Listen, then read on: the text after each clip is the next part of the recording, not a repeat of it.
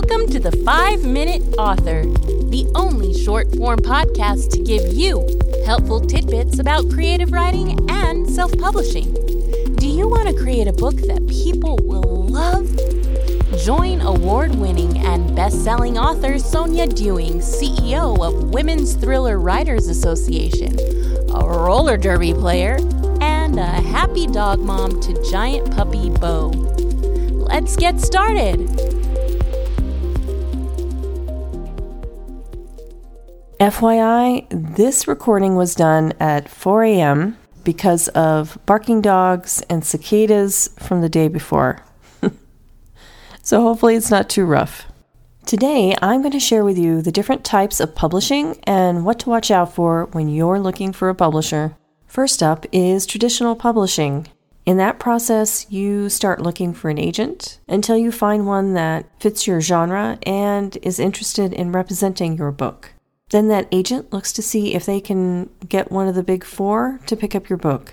Once a publishing company does decide they like your book, it might take up to a year before it gets published. So obviously, traditional publishing are for those people who are happy to wait and have a lot of patience. I think a misconception with traditional publishing is that people think they help market. They do a little bit, but the truth is that the best marketing comes from the author themselves. So you don't actually see a lot of marketing coming from publishing companies. Self-publishing, which as a self-published author, obviously I'm partial to, is taking your book, doing the work that a traditional publisher would do, like editing, picking a book cover, formatting, and publishing to the various platforms. Self-publishing is good if you like having control, if you're comfortable on a computer, and if you don't want to wait for traditional publishing. Or if you've had roadblocks because your story doesn't fit the standard genre or is too diverse. Self-publishing does require a lot of work, determination, and investment, but I enjoy it. In between traditional publishing and self-publishing are a lot of other options. You have companies that will help you self-publish. In other words, they'll do the work of editing, formatting, or more, but then you publish the book yourself. Or you have small press companies that, if they want your book, they'll publish your book, but they can't give you a royalty check up front. Instead, they pay you as your book sells. And then there are the hybrid publishers. They may ask for some money up front to cover some of the work of editing and design, but they do have professional publishing standards. And then there are the vanity publishers. These are the publishers I want to steer you away from. Vanity publishers charge a significant fee to publish your book. They'll take any book that comes their way and will ask you to pay anything up to $10,000 to publish your book. Not only that, when they put your book up on Amazon or anywhere else, they charge a ridiculous fee for the book.